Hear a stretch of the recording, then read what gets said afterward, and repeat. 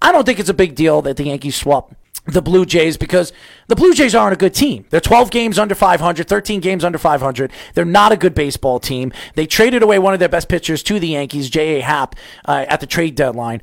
And you can see where they're going. They're trying to rebuild. They're trying to do what the Yankees did, what the Red Sox done, what the Cubs have done in the last couple of years. So you see where they are. And I know a lot of people want to talk about Luis Severino's pitching performance on Saturday. To me, was it a great performance? No. Was it a good performance?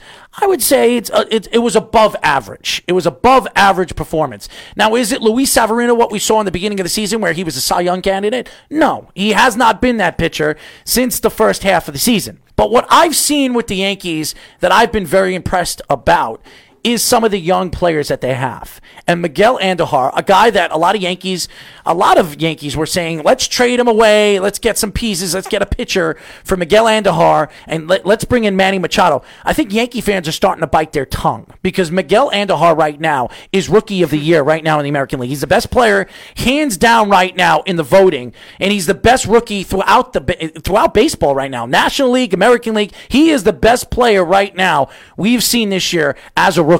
But not only that I've been very impressed about with the Yankees is Giancarlo Stanton, who has 32 home runs, 80 runs batted in. And he also has over 80 runs scored.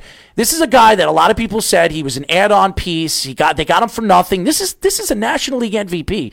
How many times do you see a team at the end of a season get a trade where you get arguably a top 5 player for nothing? For nothing. And you have to look at Brian Cashman. I know Matty Caps, or I don't know if it was you or Matty Caps, Mikey, saying it in Third and Long, saying that if the Yankees don't win or the Yankees don't go to the World Series, that Brian Cashman's going to be looked at. Me. That was Mike. Yeah. I think it's ridiculous. It's a ridiculous statement.